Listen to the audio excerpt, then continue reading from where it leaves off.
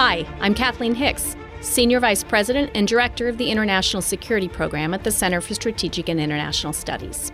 And this is Defense 2020, a CSIS podcast examining critical defense issues in the United States' 2020 election cycle. We bring in defense experts from across the political spectrum to survey the debates over the U.S. military strategy, missions, and funding. This podcast is made possible by contributions from BAE Systems, Lockheed Martin, Northrop Grumman, and the Thales Group.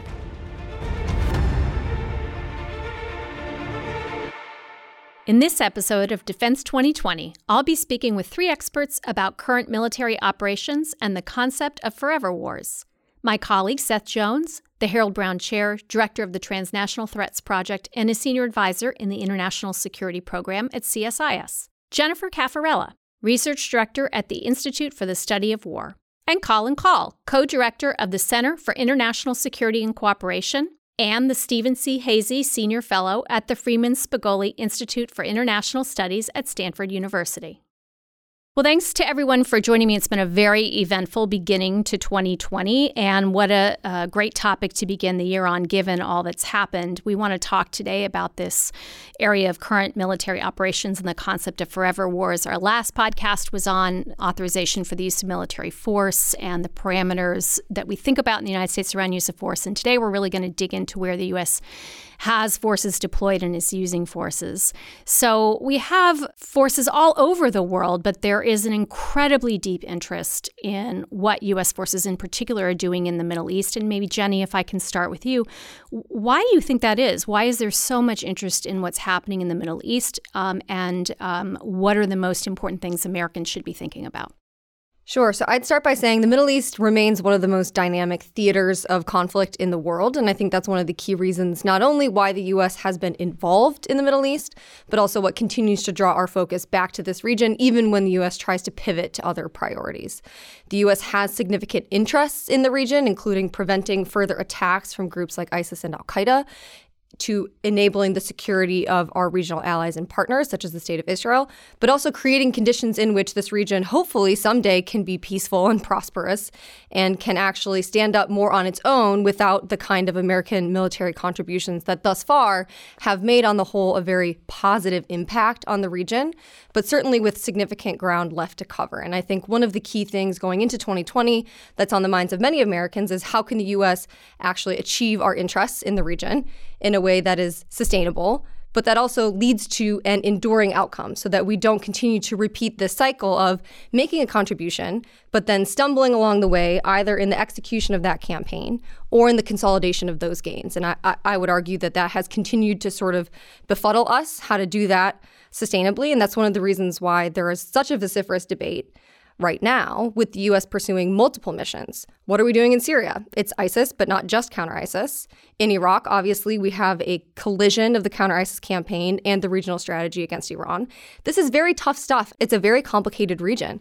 And so I think as we continue to move forward, it's important not to get deterred by that complexity, because we do have key interests, but yet at the same time, hold our leaders accountable for developing a coherent strategy and executing it amidst all of that complexity.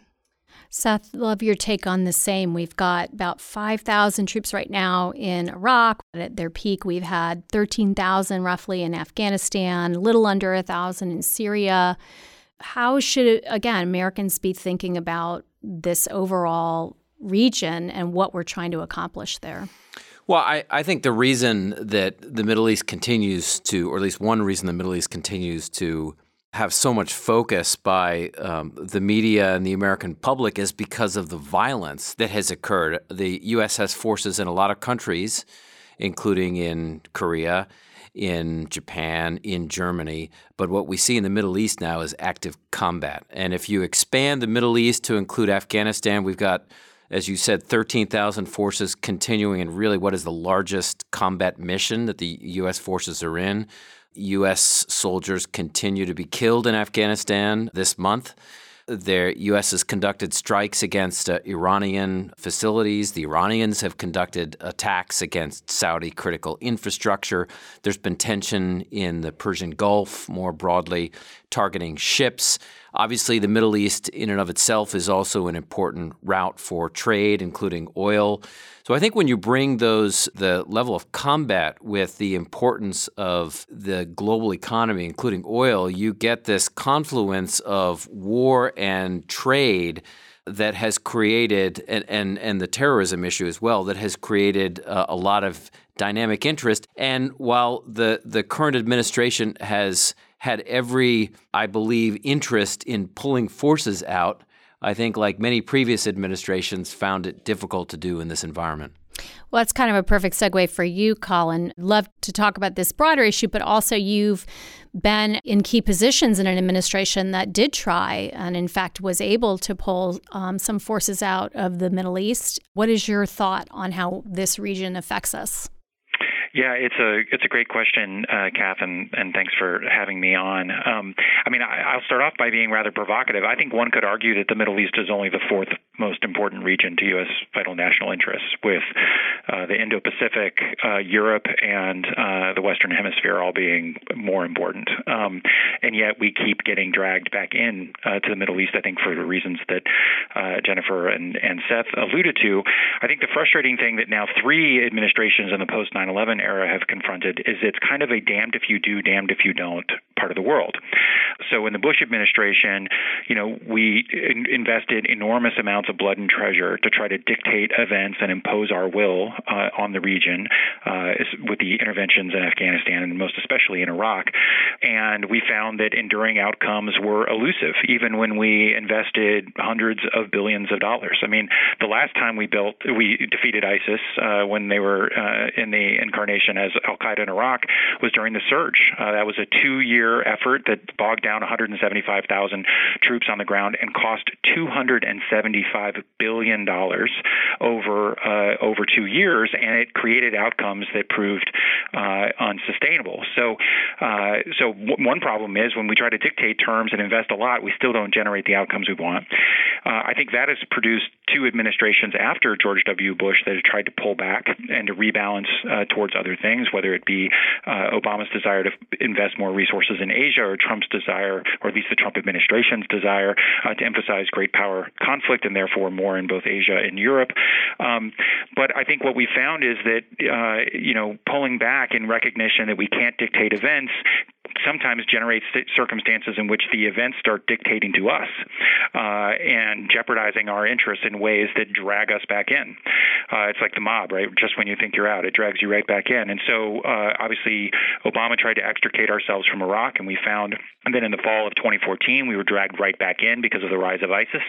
I think Donald Trump would very much like to extricate us from the Middle East, but in trying to impose our will on the Iranians, it turns out the Iranians can punch back, and in doing so create conditions that drag us back into the region. So a president who campaigned on pulling us out of the Middle East has sent something on the order of 20,000 additional troops to the Middle East to protect the Gulf, to protect Saudi Arabia, to reinforce our position in Iraq, largely because events have spiraled in a way that are at odds with U.S. interests. I would argue largely because of U.S. policy.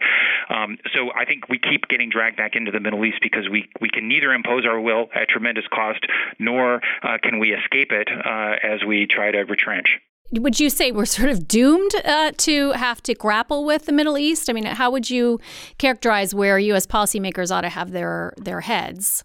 Yeah, I mean, look, first of all of us should be humble about policy prescriptions for the Middle East because, frankly, I think over the last quarter century or more, the United States has tried everything and its opposite and come up short.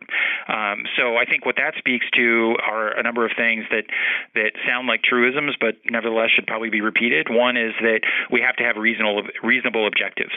Our objectives can't be to remake a region. It is simply beyond our control to remake this part of the world, maybe any part of the world, but particularly this part of the world. And so we have to set reasonable objectives. I think we have to be ruthless in terms of our priorities about what really challenges our interests in the region. Is it counterterrorism? Is it nonproliferation? Is it the free flow of oil and gas? Is it our relationship with Israel? We have to be ruthless about what those are. And then we have to match resources to those objectives. And I think one of the challenges that the Trump administration has had is that, at least across the administration, they've they've set quite maximalist objectives for the region at a time when the president doesn't want to put any skin in the game and wants to leave. And so there's this huge mismatch between the types of things that we want to happen in Iran and elsewhere in the region with the amount of resources that we're willing to commit. And as a result, this mismatch has created a situation in which we're not in control, but events are creating circumstances that drag us back in. So anyway, that would be a starting point, matching ends, ways, and means. So, Seth, we're going to go kind of country by country here because there are enough important issues we ought to be talking about to do that. So let's start on Iran because that will be foremost on people's minds. And I'd love to hear your take on where you think U.S.-Iran policy is and how the recent series of actions and interactions have affected Iran policy. Yeah, it's a good question. I think when we look at the shift from the Obama to the Trump administration, there clearly were several different steps that the Trump administration took.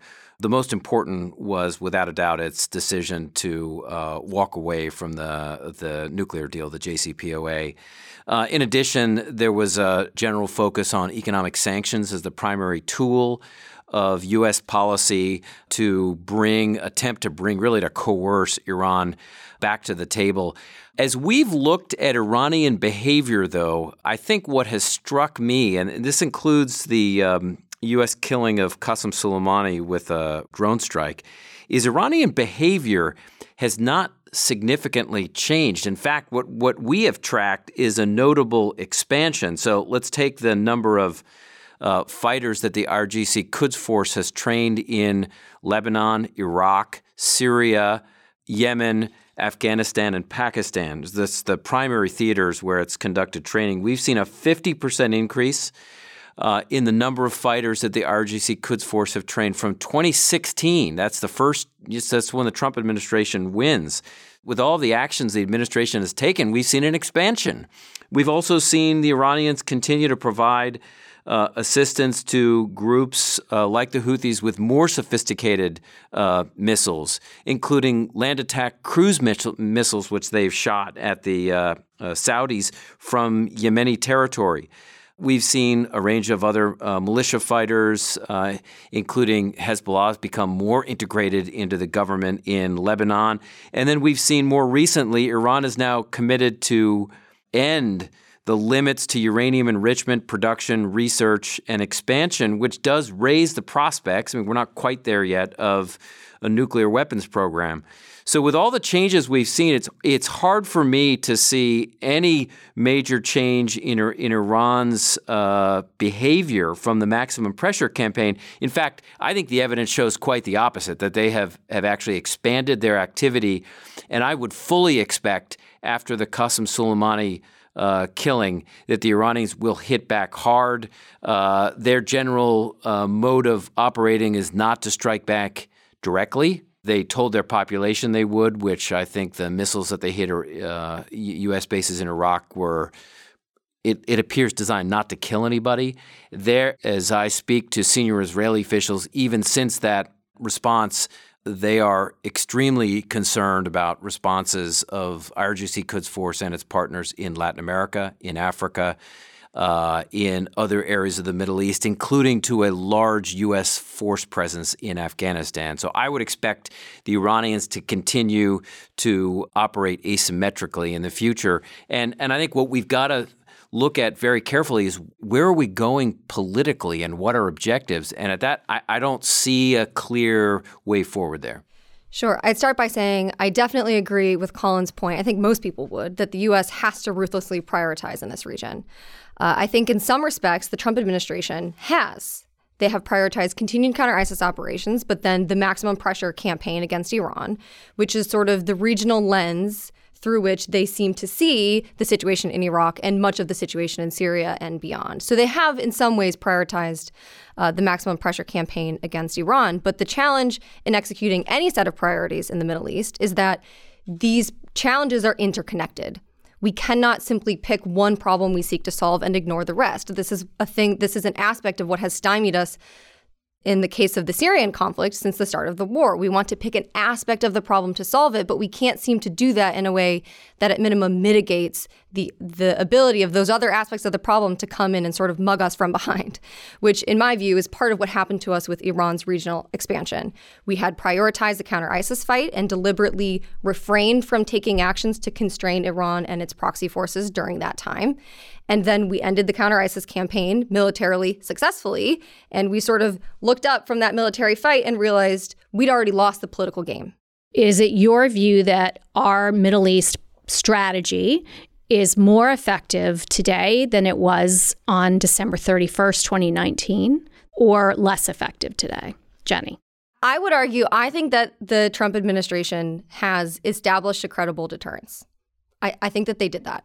Candidly, I'm surprised that the strike on Soleimani has had that effect, at least in the short term. My concern is that there's a difference here between the effectiveness of our policy in the here and now, the immediate effects, and then the broader effect, because we were already on a trajectory to get kicked out of Iraq. The Iranians were already outcompeting us in Syria. I don't think that we've become more successful at those wider interests, but I do think that the Trump administration has, at least for the time, gotten somewhat of a more credible deterrence into place, and I think that's a success for which they should be commended. Yeah, I think it's too soon to tell. I mean, nobody should shed a tear for Soleimani being dead. He had a lot of blood on his hands, but I think we're just at the beginning of this. I think that, the Iranians, I think, had a fairly restrained overt retaliation, but you're already hearing from IRGC officials that we should expect more behind the scenes, and I think that Iran is going to shift back to what they have done historically, which is to hit us in a deniable fashion, or to hit our interests in the region in a deniable fashion. So we're already seeing more rockets falling in Iraq. I think we should expect more challenges to energy infrastructure in the Gulf, trying to hit us in soft spots. So in that respect, I don't think that quote-unquote deterrence has been reestablished. I think that our effort to compel the Iranians to change course is unlikely to succeed. And then if you're on the nuclear front, since the Soleimani strike, the Iranians have said they're no longer going to abide by any of the uranium constraints under the JCPOA, the Iran nuclear deal. So that situation is demonstrably worse. And while Soleimani was a bad guy, he's not the sum total of the IRGC Quds Force. He's already been replaced, and this isn't an organization that was hollowed out like Al-Qaeda was when we started picking off their number 3s and number 2s. I don't think a decapitation strategy is going to work against the Quds Force. So I don't see any diminished capacity for Iran to threaten our interests in the region. Kath, I don't think there's been a notable change in the administration's approach toward the Middle East. And I think to add with 2 points, one is, the administration will have and will continue to have a major challenge in withdrawing from the region, which is where it's trying to go right now. And its other major issue, which is documents like the National Defense Strategy and the National Security Strategy, highlight the importance of competition with countries like Russia, China, and to some degree Iran and North Korea. The challenge with withdrawal in the Middle East is that, I think, as we saw within 24 hours of the killing of Qasem Soleimani, Vladimir Putin was in the region. The Russians, because of their operations in Syria, now have power projection capabilities from bases like Tartous, the naval base, the air base at Latakia. They have much more significant relationship with the Turks, have sold them now surface-to-air missile systems. They have now a working, strategic, and operational level relationship with the Israelis, the Jordanians, the Iraqis to some degree, and that if the U.S. were to continue pulling forces out of Iraq and Syria, it would also open up avenues for the Iranians. I mean, look at the U.S. base where I was recently in Al-Tanf along the Iraqi-Syrian border. That has been widely identified as an area where the Iranians would love to move material, fighters, and money through. So if you abandon the base there, you open up a southern corridor for the Iranians to move material in both directions, from Lebanon through Syria into Iraq, from Iraq into Syria and Lebanon. So the challenge here is that a withdrawal then invites some of the U.S.'s main competitors to expand their presence and interests in the region in ways that I would argue actually undermine U.S. national security interests. So that's a little bit of one of the problems.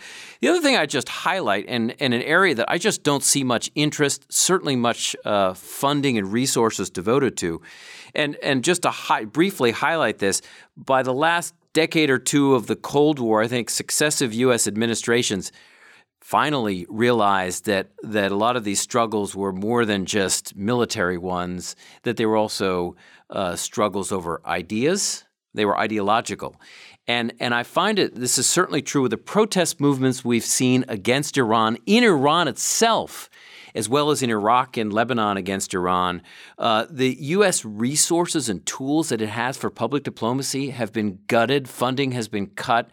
And we have almost no serious resources and steps that we can take to support these movements for greater freedom and liberalization. And I think that's one problem we have. We have a lot of military tools, but not a lot of other tools. Jenny and Colin and Seth, all of you have already kind of broached this issue of U.S. force presence in Iraq. And so just want to pick up, Seth, right where you left off on this point, which is, you're making a cogent argument for why the United States needs forces in the region, why it shouldn't withdraw forces.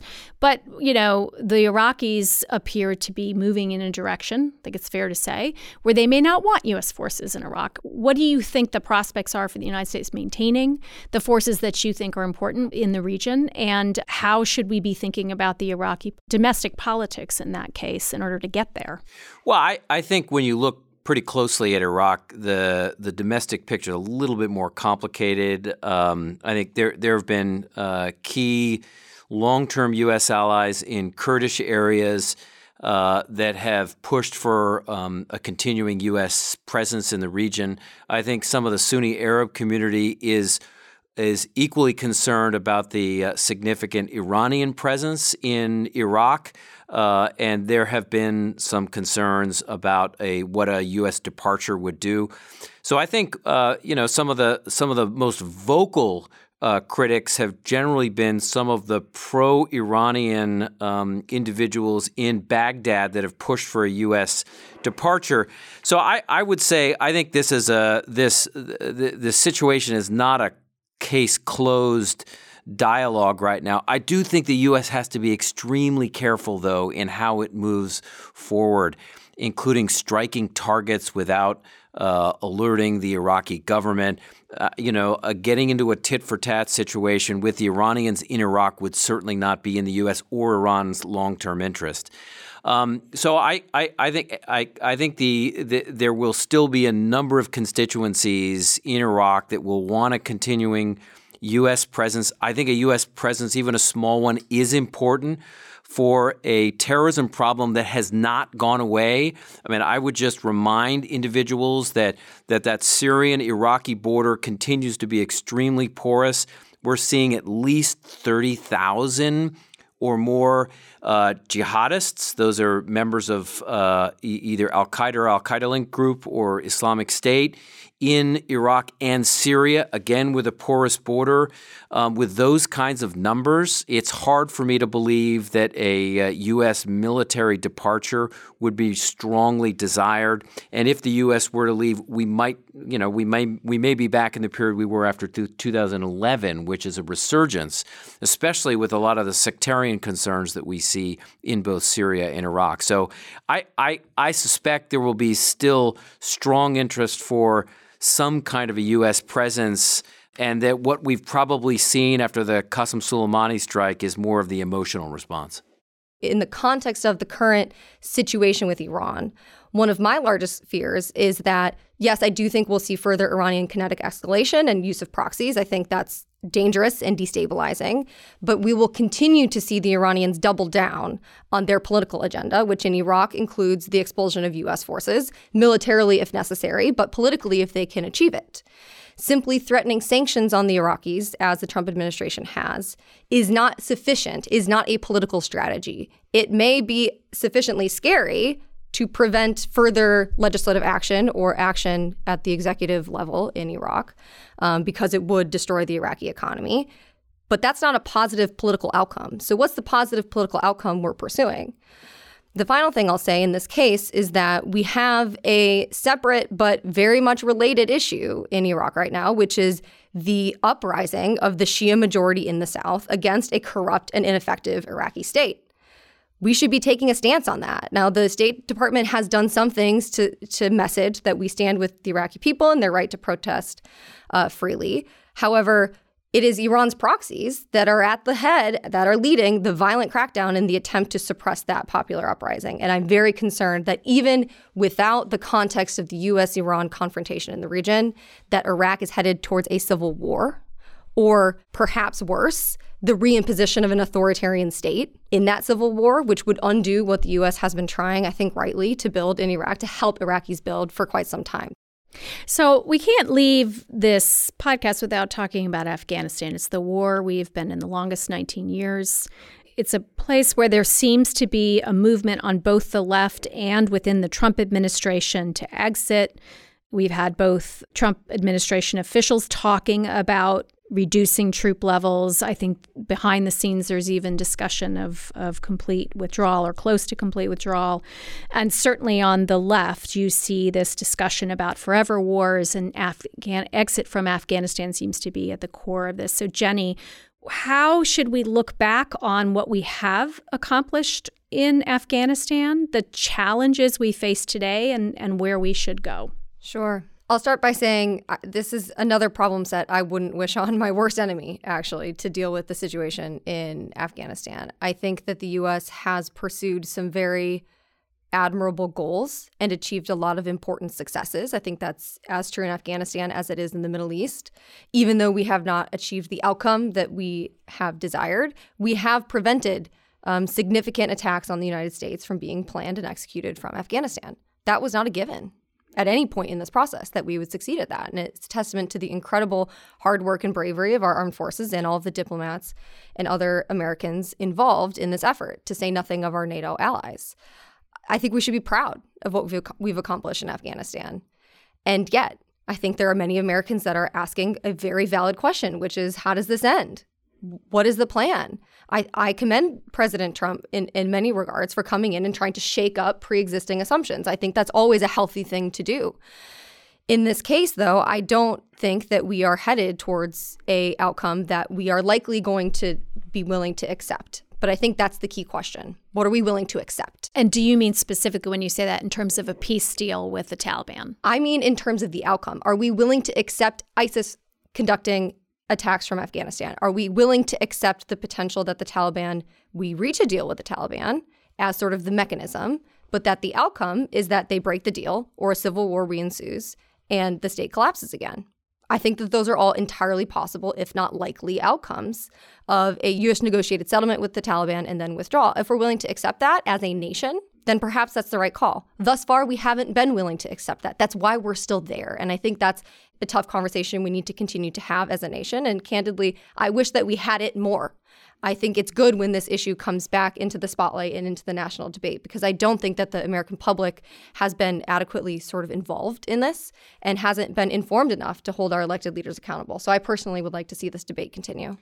So, Colin, this idea of forever wars has become commonplace verbiage, terminology.